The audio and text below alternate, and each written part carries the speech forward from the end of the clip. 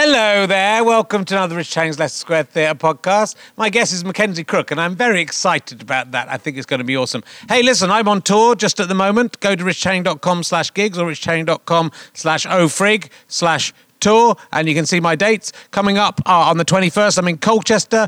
On the 22nd of March, I'm in Market Drayton. 23rd of March, I'm in Glasgow. That's selling fast. It might even be sold out by now. 24th of March, I'm in Warsaw. That definitely isn't going to sell out, so just turn up on the door if you get there. Loads more gigs coming up between here and June. I'm doing my DVD record, where you can see this little baby, which is a penguin race game for people listening without vision, at the Queen Elizabeth Hall on May the 4th. Do come along to that. There's a lot of seats still to sell.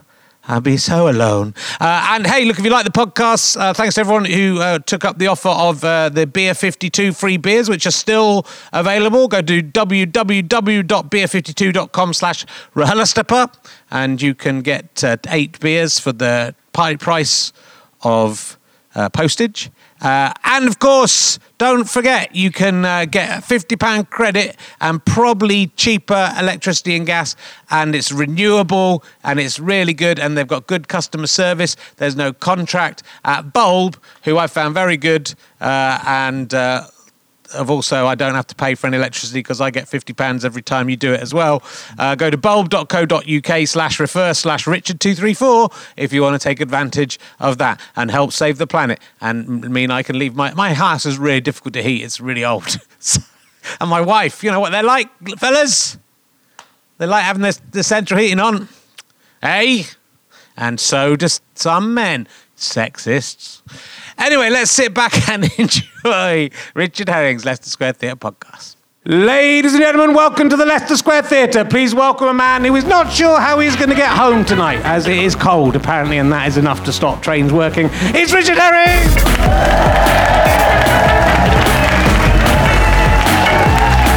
Yo, yo, yo, thank you very much. Yo. Welcome. I'm pretty cool. I say yo. Welcome to Richard Herring's Leicester Square Theatre podcast. I was playing Hungry Hippos the other day. That's not the cool bit. That's not cool. I was playing it with the bloke and the woman from off of the Mastermind box. Yeah. They're pretty cool, and they call it RHLSTP, so I don't know if that's gonna catch on. I'd just like to apologise because I don't know if you can see. I've got like a big spot on my nose. Can you see it? Yeah, I know me and Mackenzie couldn't see it backstage either, but it's a bit. My nose is really sore, but it feels like I'm turning into like either an alcoholic or the Santa Claus. It's just starting to go. It could be. I think it's just an infection. But you know, if it's a proper TV show, they'd cover that up and probably not draw attention to it. So I've got my game from. I did a gig. I've been gigging. I do my tour. richchang.com/gigs. Ofrig, I'm 50. This game features in this. We're going to do a Kickstarter for the DVD of Ofrig, I'm 50, and this is one of the things you can get. We're going to slightly customise a few of these. It features in the show. It's called Penguin Race, and which is a misnomer because this is a single-track game. There's no overtaking involved in this at all. That's what it does. There we go. Whee! There we go. It's a lot of fun. It's nice, isn't it? Tonight, the podcast might just be this. But my daughter has one of these, but she doesn't play with it properly. She stops it after the second time it's gone round and starts playing with the penguins individually. I'm going to play with it properly. I had to buy my own one because she doesn't play with theirs properly. But in Cardiff, I did this routine about this game, and it goes on quite a long time. But I realised when I got to the very end of the show is a callback to this game. And it's quite an unusual line. The final line of the show, spoilers, is, don't worry, it's all a comedy contest. But I hadn't done the bit of the routine that was about. So everyone in Cardiff just went, one bloke went, ha! And everyone else went, what? It's been a really good show. So I thought I'd just explain to the people in Cardiff what they missed. If you are going to come and see the show, don't come and see it. So do come and see it. That was bad marketing right there. Don't just fast forward through this bit as you do anyway. There's someone who's put the time that the interview starts on underneath. It's difficult to understand what this game is, right? It's a weird concept, but it explains on the game what it is. It says it here. It says the small penguin of a group of likability. That's what's going on there. It's the small penguin of a group of likability. It barely needed saying. It's the small penguin of a group of likability. There's 3 penguins in it. They're all quite annoying, and they're all the same size. I don't know what's.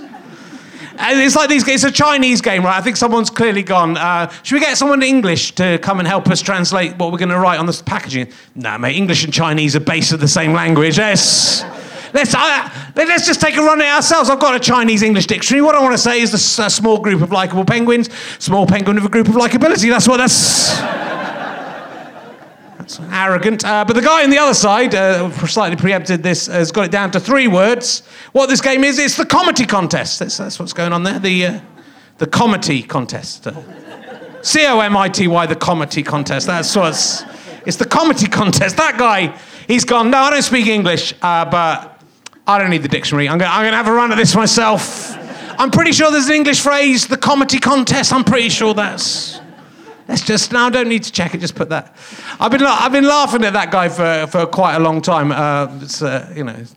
Comedy contest. Is it the comedy contest, the community contest, the vomity contest? But you're all laughing at me because comedy, of course, is a word. As you know, comedy is the judicial decisions made by one court that have an effect on the judicial decisions of another court. So that's the comedy contest.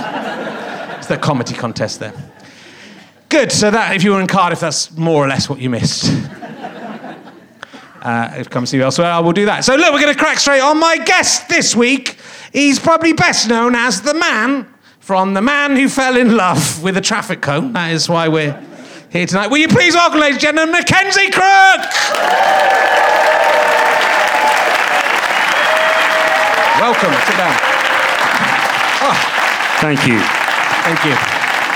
Thank you for coming along. If we get bored, you can play with the penguin race game later on. Contest, yes. It's nice. It's the comedy contest, ruining go. What was it was one of your first roles, of course. It's hard to live up to The Man Who Fell in Love with the Traffic Cone because that was the first thing you did. It was, yeah. What happened in The Man Who Fell in Love with the Traffic Cone? I remember cringing all the way through production, and I've cringed every time I thought of it since, really. And that's all I really remember. But it was. Yeah, a short film that I was sort of a Mr. Bean character. It doesn't get any funnier than the title. Okay. That's as much as you're going to get out of it. But guy who found a traffic cone and then started a romantic relationship with it. I think there was a scene in a bath. I was scrubbing its back. Yeah. Suddenly it's piqued my interest. Yes. It's on YouTube. It sounds It sounds like a Stuart Lee sketch. Stuart Lee had a sketch. One of the first sketches he wrote was about a man who falls in love with a chair. Right. But the joke is he's talking to like an empty chair. You assume there's someone on it, and then it turns out there's a clever twist. Turns out it's a chair on this one. No, yeah. This was just as it sounded. Yeah. I like it. That's good. That's it. That's all I had for you. So it's time to go home now. It's very good. I'm quite interested. There's quite a few autobiographical things about you and your life that I'm quite interested in, beyond your career. Okay. That you, as a young man, you worked on a tobacco farm in Zimbabwe. I didn't work on it. That was my uncle's tobacco farm. Yeah. So just through this sort of twin thing of my dad worked for British Airways and my mum's brother had married a Rhodesian. So all my summer holidays, all my school holidays, I went and spent on this tobacco farm in Zimbabwe, where all my mates were cycling around cul-de-sacs for the whole summer. So yeah. You broadened your horizons. Yeah. Is that what got you into smoking on the tobacco farm? It possibly was, yeah. Yeah, I know. My uncle grew for Benson and Hedges. And, yeah, he was very proud. Your parents, it's like your parents caught you smoking and said, what we're going to do is send you to a tobacco farm. You have to eat all the tobacco until you... You will learn how it's produced. That's interesting. And there's some jobs you've had. Before we'll get onto some the career stuff later. You've worked for Pizza Hut? Yeah, I had a long career. Well, 2-year career. 2 years? Yeah. That's a long time. Yeah. Was that concurrent with doing early stand-up, or was that... It sort of crossed over, I suppose. Yeah, when I left school, I tried to get into art college, couldn't get in, and just found myself a bit adrift, and I worked as a waiter for 2 years. Did you? Yeah. I used to love Pizza Hut. I went again quite recently with my family because then you have kids and you have to start going back to Pizza Hut. I haven't been now, for years. Because now I eat at Pizza Express. Yeah, well, yeah. So do I. And it's not a very nice pizza. They get free salad. At Pizza Hut? Yeah. You still, but Would you eat that? I used to prepare that salad. Yeah. Okay. And you worked at a chicken factory? No. See, this... That's on IMDb. That's a I've read that a few times. I think that came from... I had a string of temping jobs, and because I had literally no skills, I was given catering jobs. Okay. And I worked in a hospital kitchen one time. Yeah. And I think I related to a story to... It was... Was it a hospital for chickens? That would be it was like a dungeon. It was horrible. This just gothic hospital kitchen, and there was these trays of chicken, like carcasses, all been, just the remaining bits. And this sort of monster of a guy was scraping these tins into a garbage disposal unit, and every now and again he'd spot a juicy morsel and go,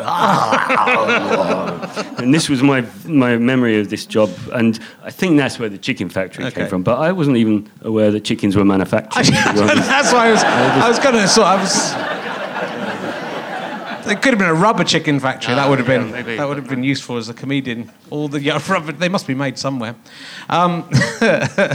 So look, there's lots to talk to you about. I've been watching. I caught up quite late with Detectorists, and then watched it all in about 3 days. Yes. And it's absolutely amazing. Thank you very much. It's really so good and very moving and very funny.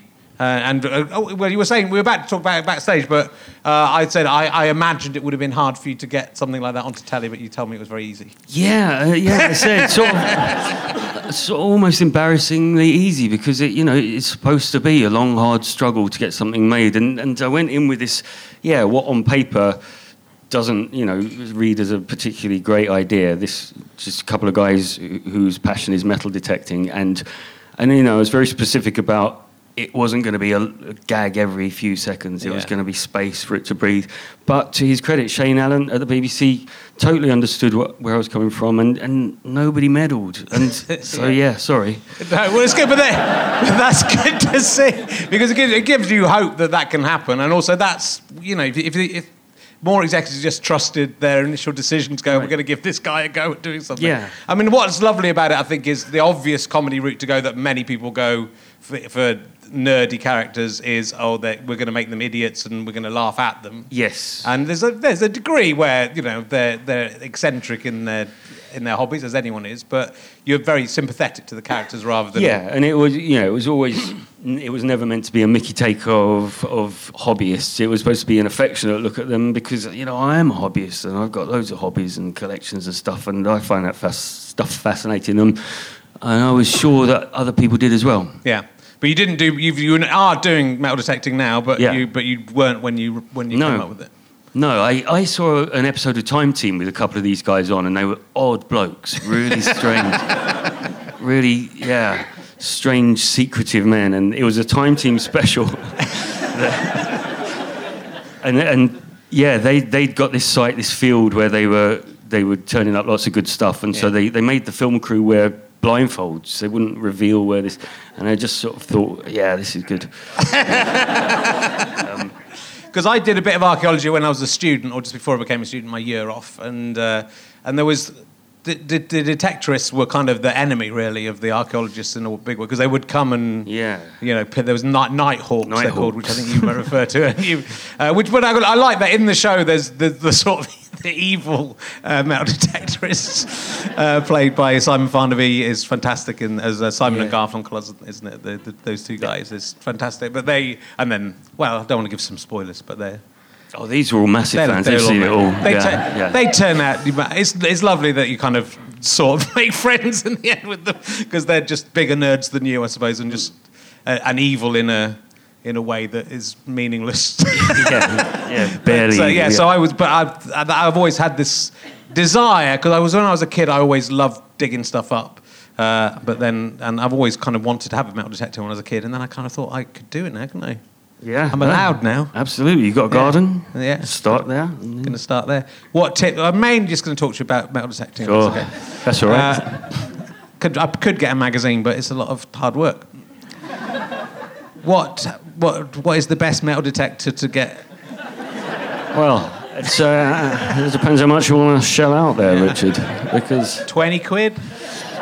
that's going to be a Power Rangers one, the 20 quid. No, for about 100 150, up to £5,000, you know. How much did your one cost? I've got my one. my XP Deus is around about £1,000 mark. Wow. Oh yes. Yeah. It's like you've gone into a restaurant and chosen the third most expensive bottle of wine. But you own a wood as well, so you've got that's pretty cool. Do you go metal detecting in the woods? I have been. Yeah, I found. In fact, the first thing, I bought my first metal detector, Viking VK30. Oh yeah. Took it up the woods, and I literally just read through the instruction thing, put the batteries in, turned it on. The first signal I got was a Victorian silver sixpence. Right. It's as if somebody had planted it there to get me into the hobby. But honestly, yeah. So yeah, I've detected in my wood. Yeah. I mean, it's nice to buy a wood. Yes. What do you do with the wood?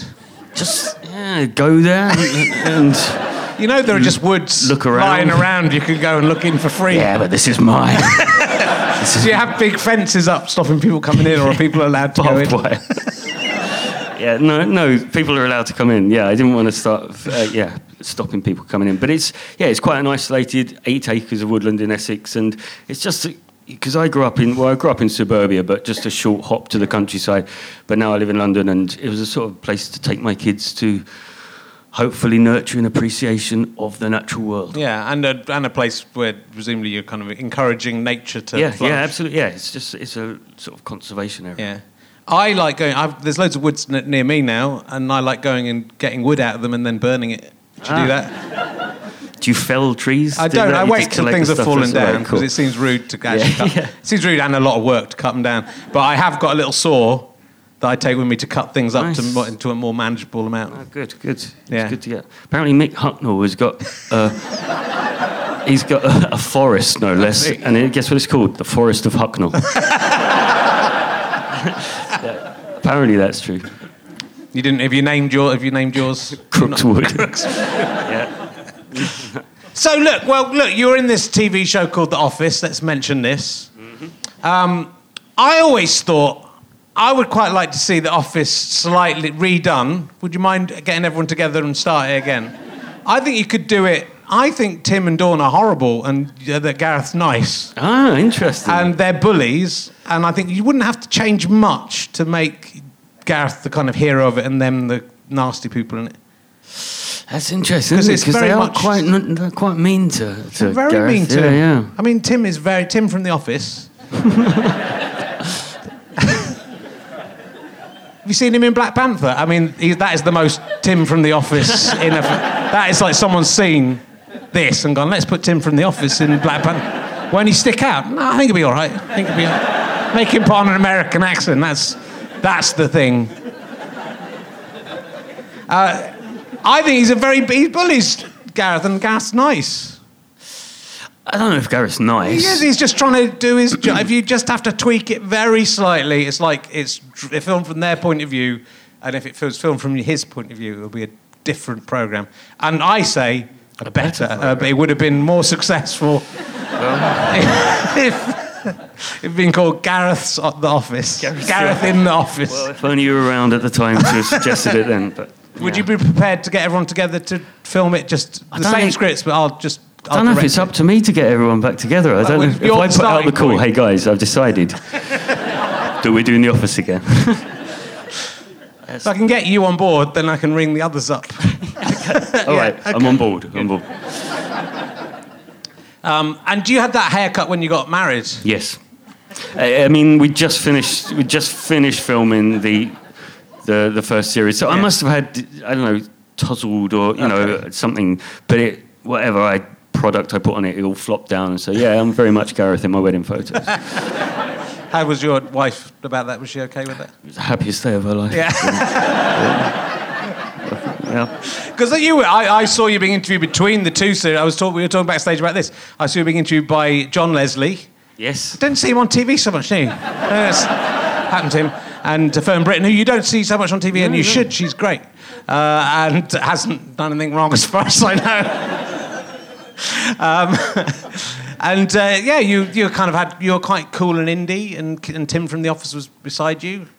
Was he being Tim from The Office? He wasn't being Tim from The Office. That was the problem, really. He was trying to be cool.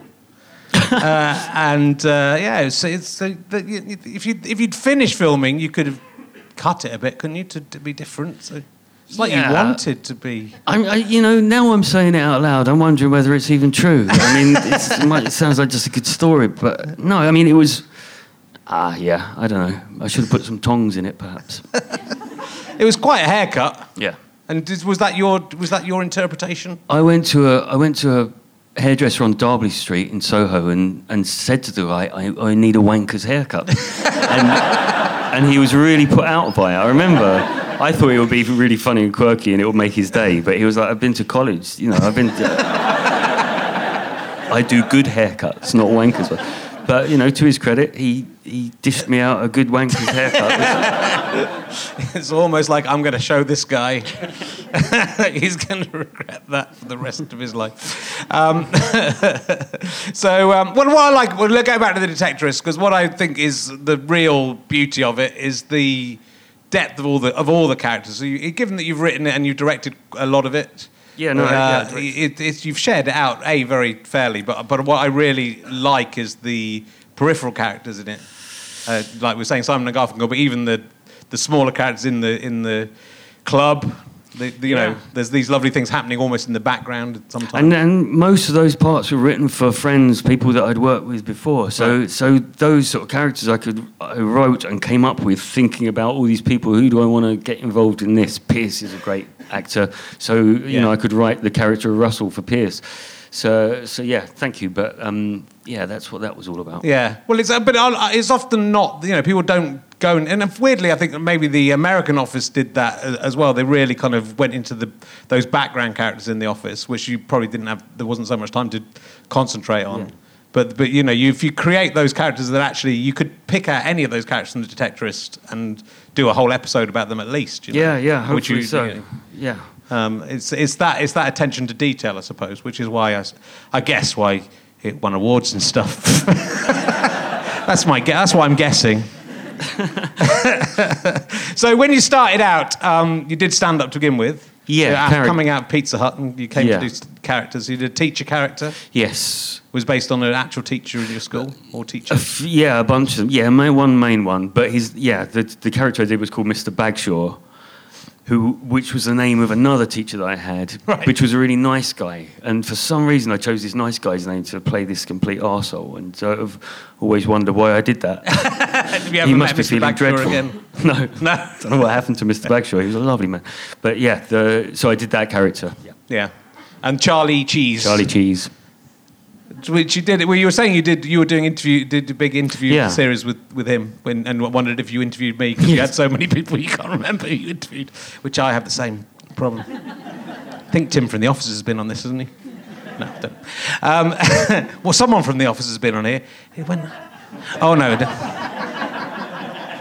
didn't go that well. And so Charlie Cheese was. Showbiz. It was the old light entertainment has-been character that so many people were doing at that time and doing better than me. Lenny Beige and Bob Down and Count Arthur Strong. And for some reason I thought, I'll do one of them as well. But, I did it for quite a while. And, I had some sort of take on that character. But, it's a little bit cringy again. Another thing. You weren't. You didn't, because I had a memory that you'd done a show with Ricky, and you weren't in that show with Ricky and Steve, though. That was you met them through the when you auditioned. Right? Yeah, although I'd worked with Ricky on the 11 o'clock show, or I'd met him on the 11 o'clock show. I went and auditioned for The Office. Yeah. But in Edinburgh, you didn't. You were doing those shows in Edinburgh. I remember you being up there in the 90s. Yeah, I did sort of 4 or 5 years doing my show. Then became successful. I've done 30 years of it. I'm still waiting. It's brilliant. I love it, and I've missed it since. You come back. There. Yeah. Nah. You do Mr. Bagshot. I'll do the teacher I did in Vista Fun, and we'll do a sort of double act of teachers. I see. I did this gig. I did Mr. Bagshaw a couple of years ago it was a benefit for the Batty Arts Centre, and I got out all my old Mr. Bagshaw material, and there was about 10 minutes of it which was usable. The rest of it, because it was all based around that he was a bit of a paedophile, and it was all paedophile innuendo, which back then was hilarious, but but people don't like it anymore, and and so it was literally about 10 minutes worth of material that I could use. Right. Yeah. And well, look, I mean, what's amazing about you forget, really. I was talking about this with Kathy Burke, is a very similar character to you, I think, in the kind of polymath, but also very likeable and down to earth, I think. But also, you've just done so many different things. So you've done proper Hollywood blockbuster movies. You've done loads of theatre. I saw you in Jerusalem, which must have been an amazing thing to be in. It was. That was profound experience. Yeah, and so you're managing to traverse all these different areas of show business. How did you find going? So, I mean, you've obviously done quite a few different films. Pirates of the Caribbean, which I've only seen the first one of the Pirates of the Caribbean films. Which is leave it there. Probably, yeah.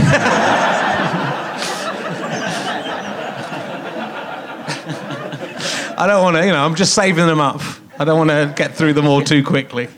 But that must have been, it was an incredibly rapid rise once the Office sort of took off. Yeah, that's it. I mean, there was 10 years of doing the stand-up and little bits and pieces on TV, but then the Office came along and opened all the doors, and I think I did the first Pirates in between the first two series of The Office, so it was, And I can trace it all back to there, and I've had all these opportunities to do loads of different stuff. Straight after The Office, I think there was a whole string of characters that were very similar to Gareth, very territorial army sort of guys. But I sort of resisted those, and happily so, because I get a variety of work. Yeah.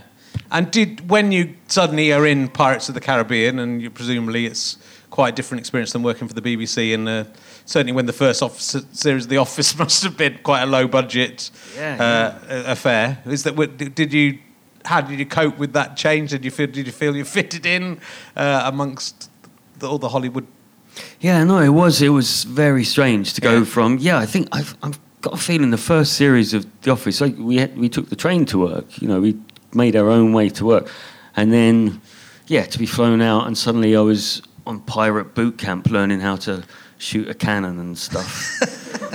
Yeah, it was weird. But then, I was a very small cog in this massive machine, and that didn't feel very satisfying. Doing The Office, you knew it was a cottage industry. You knew you were making something special. I don't know. It's great. I've had some amazing opportunities. Yeah, but you didn't do the last, or you left the Pirates of the Caribbean behind. Was that? Yeah, I did the first three, the first three, and then they've done two more since then. Which, And was that a deliberate decision? Did you feel that you wanted to move away from? Yeah, it was. It clashed. I wouldn't have been able to do this most recent Pirates one.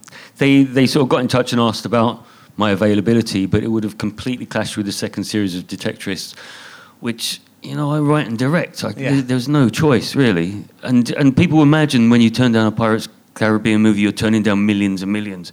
I didn't turn down millions and millions. I promise you that. And are you friends with Johnny Depp? I haven't seen Johnny for years. I'd love to. If I saw him, I think we'd get on all right still, but I don't have his number. I haven't seen him, no. Did you fall out over anything? No. You just moved on. Yeah. You moved on to other... And I wish he would.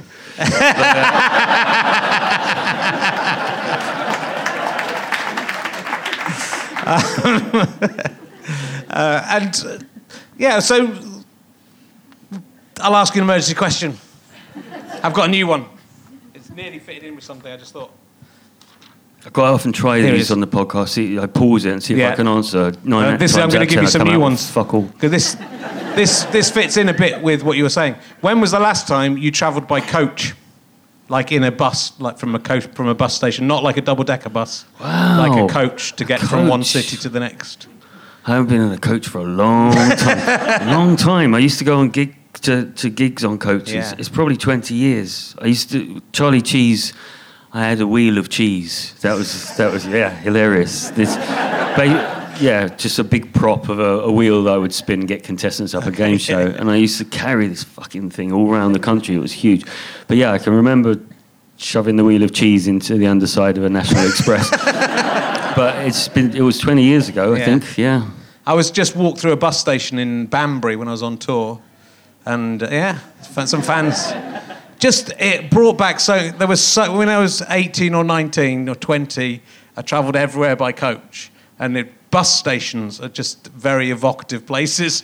They're really horrible. But yeah, it's depressing, isn't it? Yeah, travelling by scary. coach. Did you ever enjoy it? No, I never did enjoy it. But like, it suddenly all came back. The smells. Like there was always weird people sort of hanging around. You felt slightly scared. Yeah, that feeling of not having much money. Yeah. I felt glad that I didn't have to travel by coach anymore. No offence to anyone who does. It's worth working hard, is all I'm saying, to escape that. I mean, because trains are so much better, right? As we're about to find out tonight as I walk home to Hertfordshire. How do you decide when it is time to retire a pair of pants? Holes, probably. Yeah, but how big do the holes have to... Oh, only little, where they start fraying. The minute it's frayed, they're gone? Not the minute. No.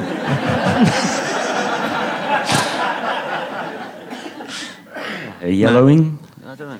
I'm trying to get through my old... I've got pants that are like a decade old that I'm trying to get through, and they're baggy, but I'm not wearing my newer pants because I don't want to spoil my new pants. I want to wear out the old pants. They're not wearing out fast enough. You should wear them more. Oh, well, I more should. aggressively. I wear them all day and I sleep in them now. I used to sleep bare, but now I've been married for 6 years. You get your pants on, haven't you, Dave? You know what it's like. Difficult, isn't it, to know when to retire them. Do you write a date on them when you got them? No, so, but I know I haven't bought like Calvin Klein boxer shorts since at least before I was married. So at least I've got loads of pairs of those, and they're all at least 6 years old. And I'd say some stretching back 15. That's great. It makes me feel good. That's the difference. Once you've been to Hollywood, you can go, "Hey, I've only been wearing these pants 6 years, and I'm going to chuck. They're not even broken. I'm going to chuck them out." That's the difference, isn't it? Yeah, that's the difference. That's my lifestyle. I want to go to the book. I'll go to the book. Well, have you ever seen a Bigfoot? Is the question I really wanted to ask you. No. Have I ever seen a Bigfoot? No. Have you ever seen a ghost? I pretended I saw one for quite a few years. For quite a few when I was a teenager. I was staying around, it was a sleepover, a friend's house, Vicarage, sort of prime location for a ghost. I think I saw something out the corner of my eye, I looked round, it was nothing. I thought, I might just pretend I saw a ghost. And I kept it up for quite a few years. It was a bloke with a tray, a butler, an old butler. What, did you see him or not? No, I didn't. No, okay. I realise now. I told it so many times I started to convince myself that perhaps I had seen some ghostly figure, but I didn't. Well, imagine if it was a butler with a tray. That's quite a bad way to spend eternity, isn't it? He must be annoyed that he died when he's carrying that tray. Thinking, fuck, if only I'd put the tray down just before I died. I wouldn't have to carry it around with me all the time. That's the lot of the ghost, I'm afraid. And, well, I was doing a gig in... St Albans. I've been to all the places, all the big places.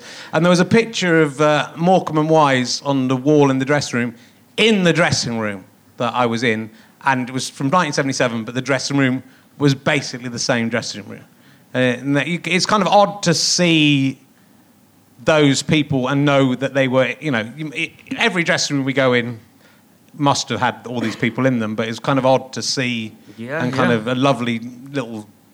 and they were 50 years old at that time, as I am as well. Wow. It was a weird thing. But you live in a house that Peter Sellers once lived in. Yes. Is that, do you have that sort of feeling of The baton passing through comedy time. Oh, I don't know about that, but I do love that. Me and my wife went to see this house and looked around it, decided it was our ideal house that we wanted to live in.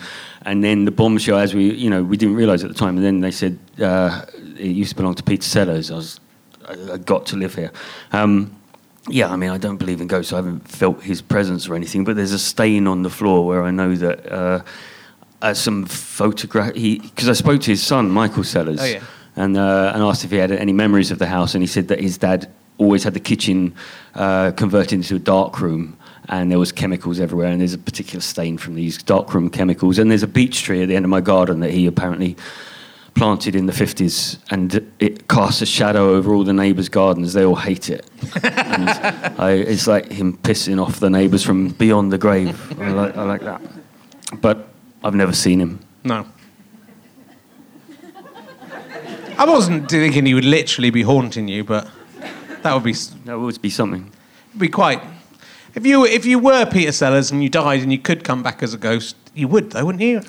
That's the thing, because you could carry on entertaining people as a ghost. You could do really funny things as a ghost. Yeah, but you pick other people that you'd come across rather than me in your old house. I don't know. I was going to say Princess Margaret, but she's... Can your ghost haunt another ghost? I mean, it's a philosophical question. Stick it in your book.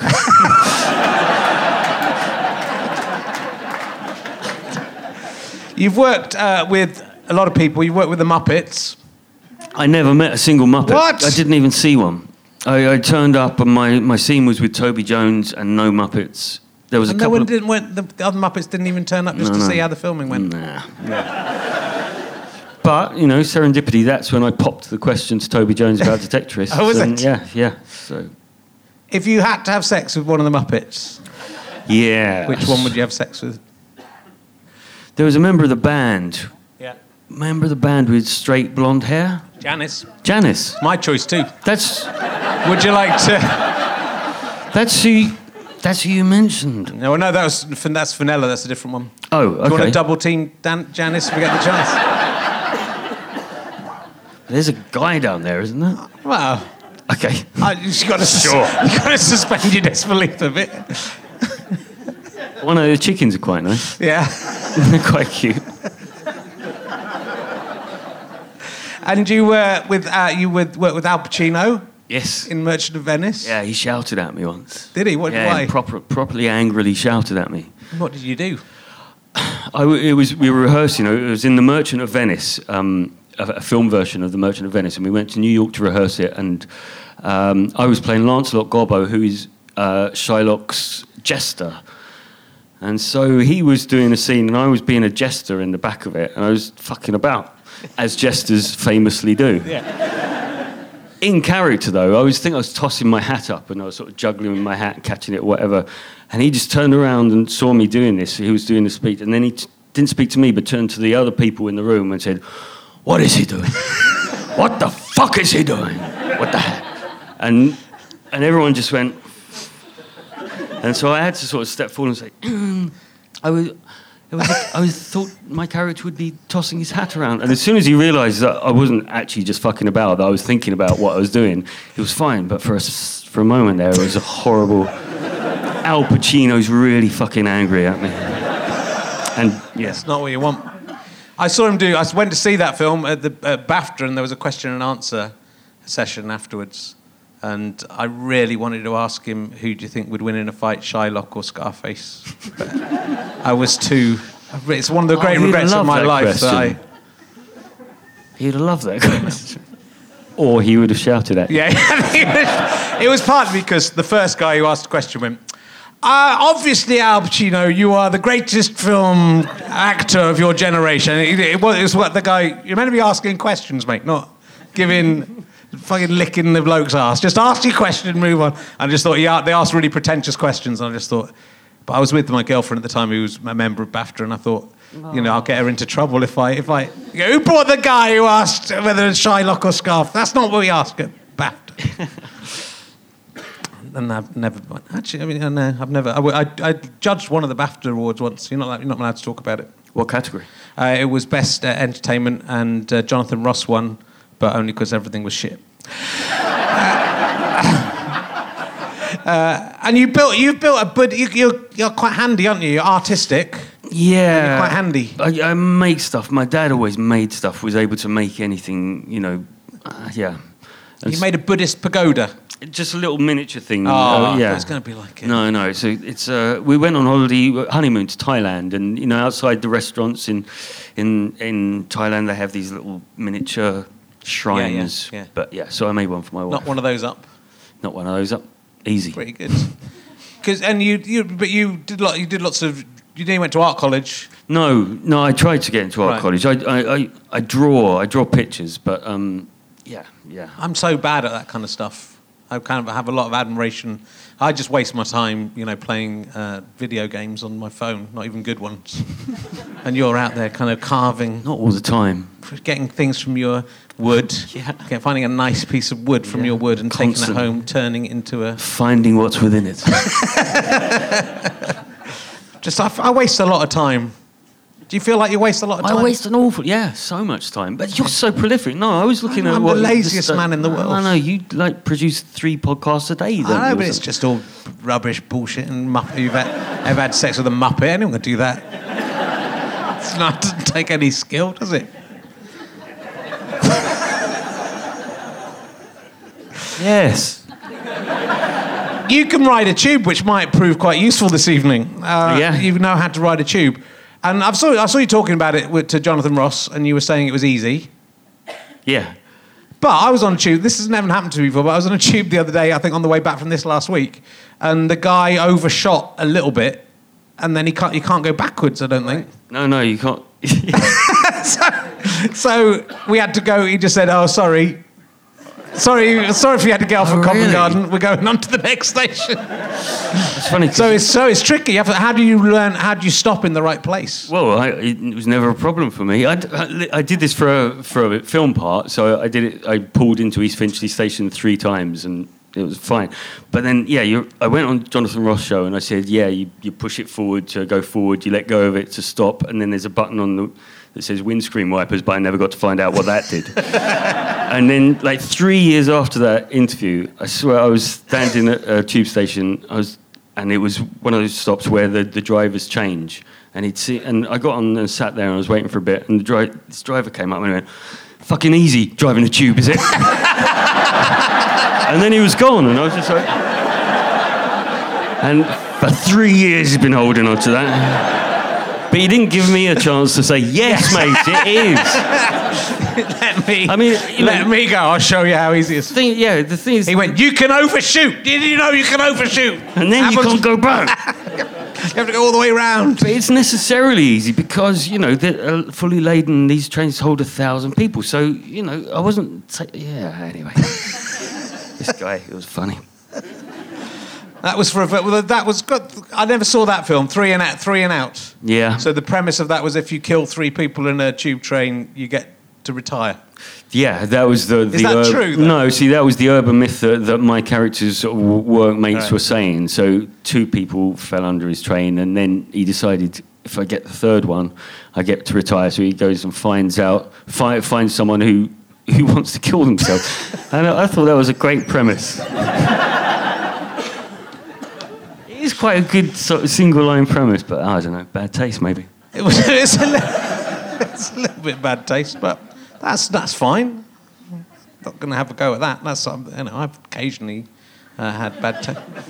There is there's a figure of you've got your own figure. Yeah, my Pirates of the Caribbean action figure. Yeah. Yep. And you collected Star Wars figures when you were a kid. Is that true? I had them. Yeah. I mean, I had it. Is it weird seeing yourself as a it was my greatest day, I think. It was, to see myself in a blister pack. Have you not got one at home that you play with? Yeah, there's one. There's one in the two. My kids got. I did find myself in a entanglement with Barbie one because I've got the small one, right. But then I got a sort of a 6-inch one as well. Okay. Action figure. We're still talking about. I know. And I found myself in a clinch with Barbie once on the side of the bath. Right. And it made me feel really strange. See myself there. If I had an action figure of myself, I'd get loads of them and just have them all around the house. Yeah? Yeah. I'd pretend I was like a giant who'd gone to like a country where it was all me. I have seen also the sad sight of a whole rack of my action figures in the shop that they can't shift. No Captain Jack ones, just Rigetti. Oh yes, Rigetti. I'm sure lots of kids would be delighted to have that toy for free. I'm going to ask you another emergency question. I'm in awe. That's the problem. So I'm going to go in blind. We'll see how it goes. What is the strangest thing you've ever found in your junk email? Do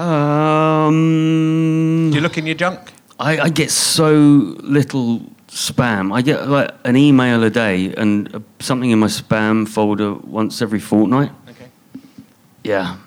So nothing. Nothing. That's right. Shit. This one will work. Yeah. This is going to make. Cumberbatch and Hiddleston. Do you have a favourite plate? Yeah. Yeah. What is it? What is it of? Well, I've got my cereal bowl from when I was a kid. Have you? Bunnykins bowl, Mr. Piggly's stores. It's a pig in a store serving some bunny rabbits. Behind him on the shelf is a big rack of ham. And I noticed that when I was 5. I was like, Mummy, where does ham come? That comes from pigs, right? Yeah. Yeah, I don't use it anymore, but... That's good. That's a favourite plate, isn't it? That's nice, yeah, that's good. But it's a bowl, technically, but I'm gonna allow it on this. That's the same. That's just the same question about pants, but about mugs. So I'm not gonna. I will ask you: how cracked/broken does a mug have to be before you throw it away? Yeah, you can hear if you like. Yeah. And it's got that goes. Okay. I keep mine for quite a long time. Like the pants. Really? Yeah, they have to be really... But not on the handle, because then it could fall off. I find you can still use the ones without the handles for different... I used one for a long time, which didn't have a handle to measure my porridge milk out with. Oh, right. But I had to stop using it because someone I made porridge for came back and said, there's bits of cup in my... Classy.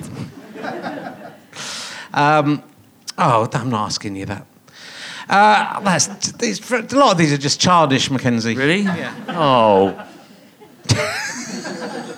What is the most public place you've ever given or received oral sex? Imagine the one that I turned down.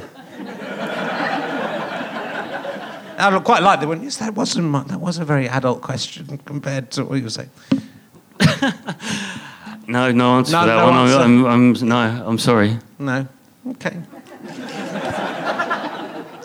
I'll get you eventually. I had Johnny Vegas on the podcast. He's a lovely man. He is very nice. And you worked with him on Sex Lives of the Potato Men. Yes. And again, just recently, actually, last year on a comedy horror. But yeah, Sex Lives of the Potato Men. What happened with that? Because that was, I think, possibly unfairly chastised, didn't it? Yeah, it was. It was a brilliant script. It was a really funny script, and that's why everyone got involved. Mark Gatiss and Lucy Davis, and there were some good people in there. And it was a really funny script. Somewhere between the script and it coming out, it became shit. Although it's not as shit as because it made the news. I was on the news. And I remember, my face on that picture behind Moira Stewart's head as they talked about the disgrace that was this film, because it was lottery funded. Right. But I sort of predicted at the time that it would.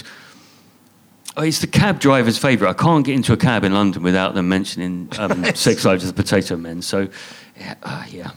It's interesting, though, isn't it? I think people think. You make choices about what you're going to do, and people think, well, you've chosen this thing, and it turned out not to do that well. But when you're choosing, you don't. You get a script, and it can change, or the casting changes it, or just something like that. It just felt like everyone decided they want to give it a kicking. Without really any reason. I don't think that many people actually saw it. Have you seen it? I haven't seen it. Yeah, I haven't seen it for years. But there was the girl from Hunger Games, that actress, that young actress. Jennifer Lawrence. Yes, she's very popular, and then she did this thing at the BAFTAs where she was cheeky to Joanna Lumley, and it was clearly a joke. And then everyone's gone, oh, when she's done jokes in the past, it's all been, oh, isn't she charming? Falling over and she's fun. And then now everyone's sort of having a go at her. It's just like they've decided we're going to have a go now because we built you up and now we're going to knock you down. You think there's an element of that with sex workers? Well, with any of the. I mean, not that it's like. I'm not saying it was a point where it was as popular and sexy as Jennifer Lawrence, and someone took a photo of it without his clothes on and put it on the internet. Yeah, no, I think it was just a bit shit. Okay. Well, it's fine. We won't dwell on it then. I wrote a sitcom about archaeologists. It was called Excavating Rita. That's brilliant. Yeah, it was a play as well. Couldn't get it on. No. It's all gone a bit Stephen Merchant, isn't it? No, I don't think you're angry with me yet.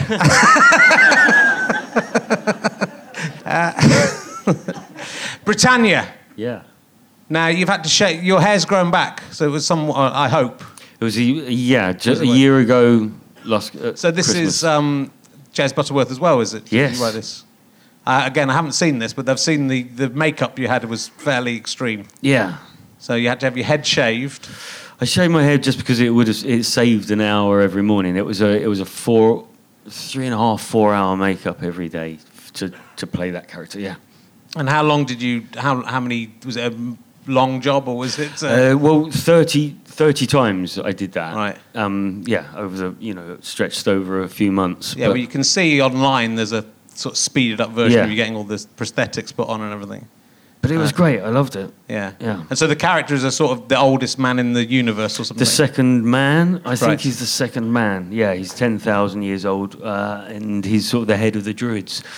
And it's all set in Roman times. It's supposed to be set around the time of the second Roman invasion in AD 43, and it takes the truth and chucks it out the window, really.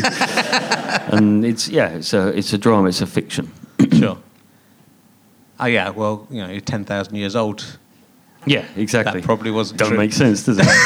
it's crazy. But you had your head shaved and your daughter didn't like it, and did you not told your mum about it? I hadn't told my mum. I was wearing a beanie, and because it was such a thing to shave my head that I thought I told everyone that I'd ever met, and I assumed that I told my mum. But I turned up with a beanie and whipped it off, and she yelped and just assumed that I was undergoing some invasive therapy, and it was a horrible moment.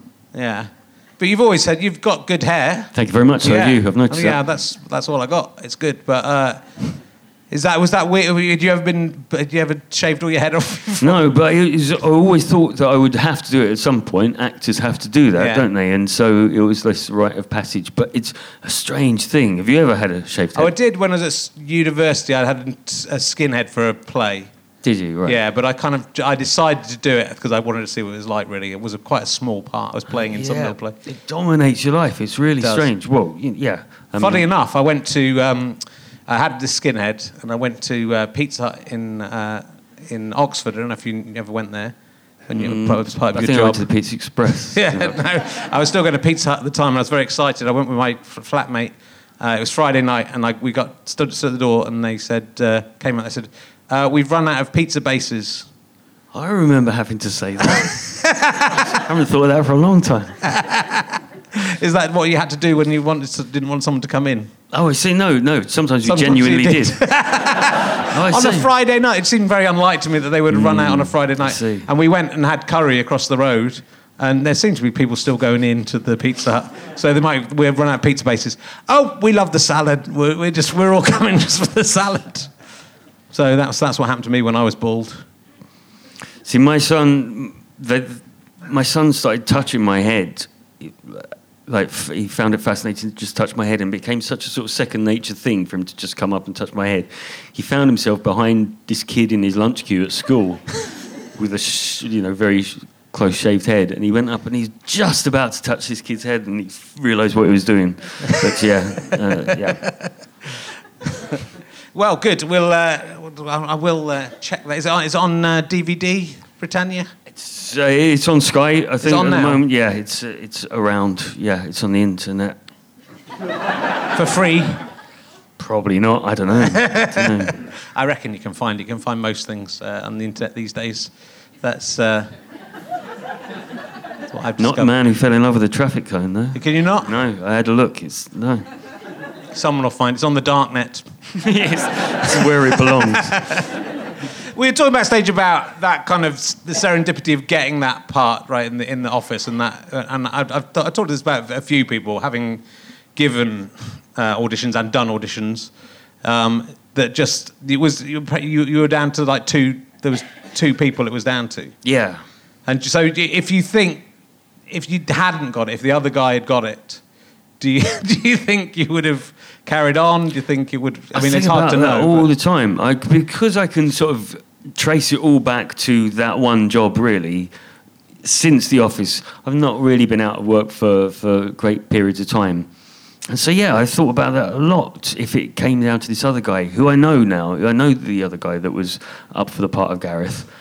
I don't know. Who knows what would have happened? Would I have carried on? Would another lovely lucky break have come along, or would I have? Yeah, I don't know.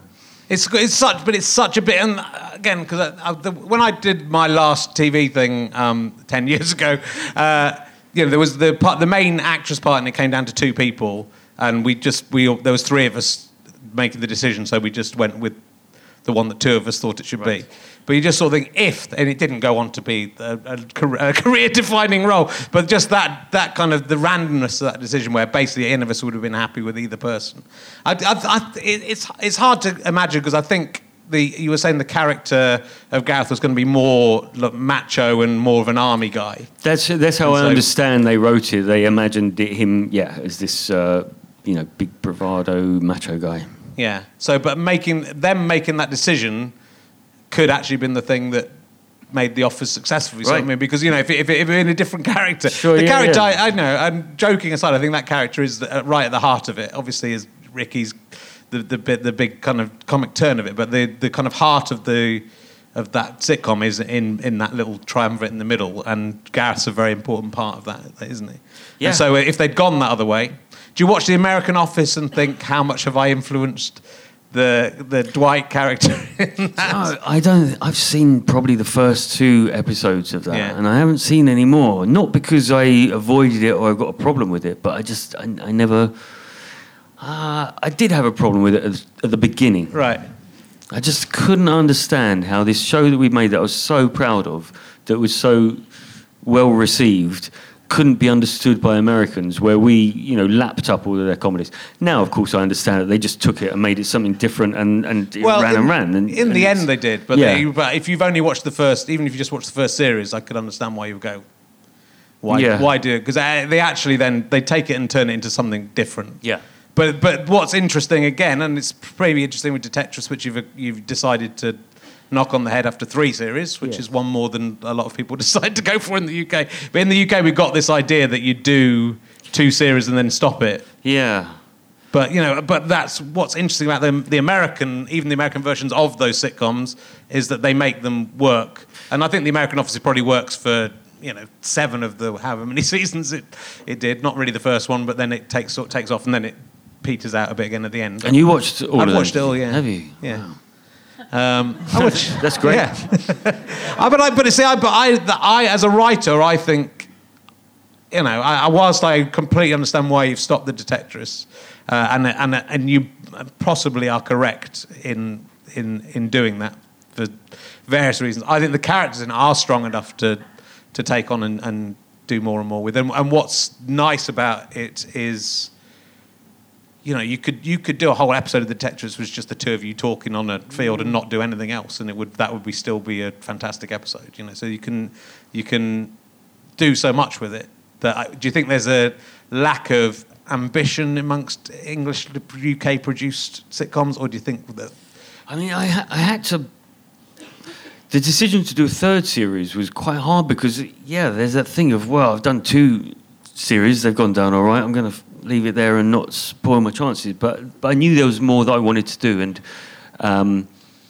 just the nature of Detectress, that it's so nothing much happens. They're looking for stuff. They don't really find stuff very often. I just think that could get boring if I carried it on and on and on. I think there's a finite amount of series that I can do, and that's 3. I've decided.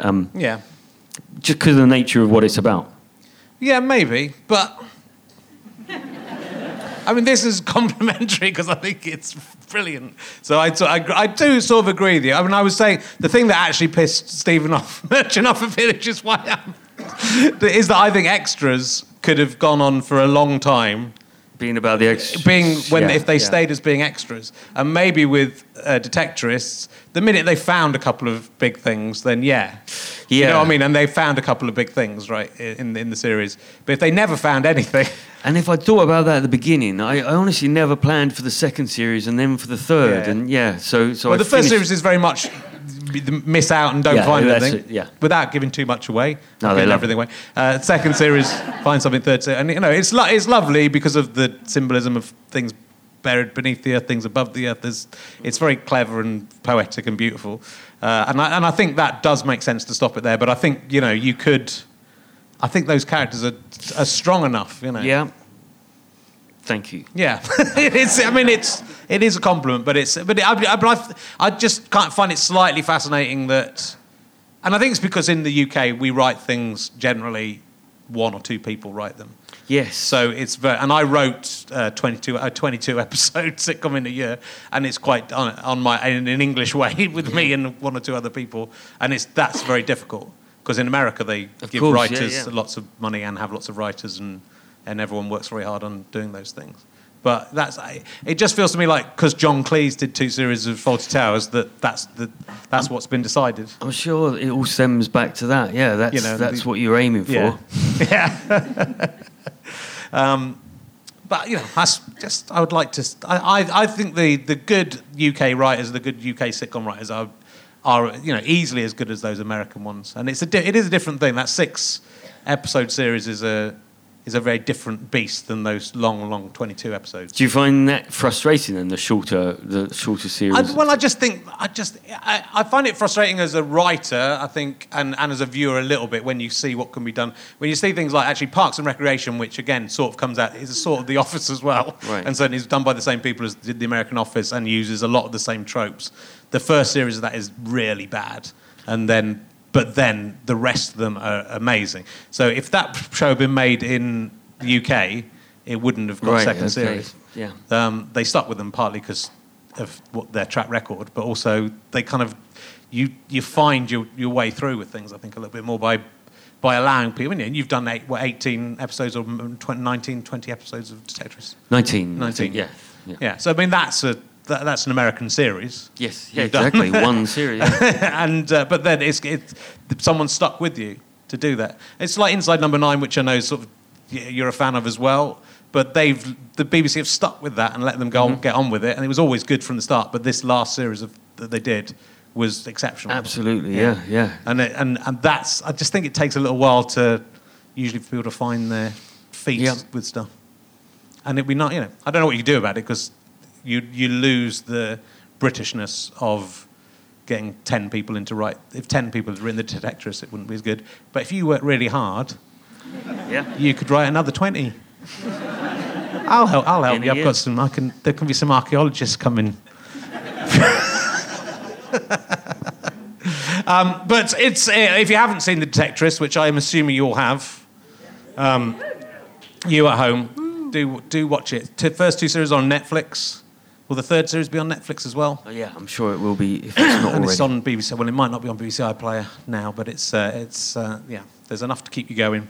I quite like that Netflix. I've caught up on a few things that I've missed out on Netflix. Yeah. And gone back to. I watched Plebs. You seen that? No, not seen it. It's all right. I don't watch anything. Don't ask me. Do you not watch things? I don't. Oh no. I've seen. I'm in Game of Thrones. I've not seen an episode. I find Game of Thrones. I've watched Game of Thrones. I've seen every single episode of Game of Thrones. Yeah. And I can't remember half of the characters. I can't remember what you did in it. No, and I've seen it. And I can't remember. And you were in like the 3rd series. Yeah. And I was really 6 episodes. Yeah, 6 episodes. But I can't remember any of the names of any of the characters, the main characters. No, don't ask. They asked me to go on the sort of sister show, the one that was broadcast, and I said, no, I'd love to come on, but I couldn't tell you anything about Game of Thrones. But do you think that's what makes The Detectorist so individual, and is that you're not influenced by other things? Or I mean, you maybe. I mean, I'm not proud of the fact that I don't watch all this stuff. Well, you should be proud. It's a waste of time. No, you're making things out of wood and drawing, raising 2 children. Well, look, it's been absolutely lovely to talk to you. Sorry I've been so useless, but I will forgive myself. And that's what's important. And I'm a huge fan. Please, I hope you'll write something else. Yes. No, absolutely. Yeah, it's an absolute honour to have you on. Ladies and gentlemen, Mackenzie Crook! You have been listening to Richard Herring's Leicester Square Theatre podcast with me, Richard Herring, and my guest, Mackenzie Crook. The music is by Pess. What else? We do it at the Leicester Square Theatre. Thanks to everyone who lets us do that. We do it through Go Faster Stripe. Thanks to all the gang who come up and film it, and to Chris Evans, not that one. We do it via British Comedy Guide. Thanks to Ian, British Comedy, and Orange Mark, of course. The producer who I'm indebted to is Ben Walker. Is the Sky Potato Fuzz on GoFasterStripe.com production. Come and see me on tour, richchain.com/gigs. Thank you very much. Goodbye. I'm in Canterbury as well, the week after. I forgot to say at the beginning.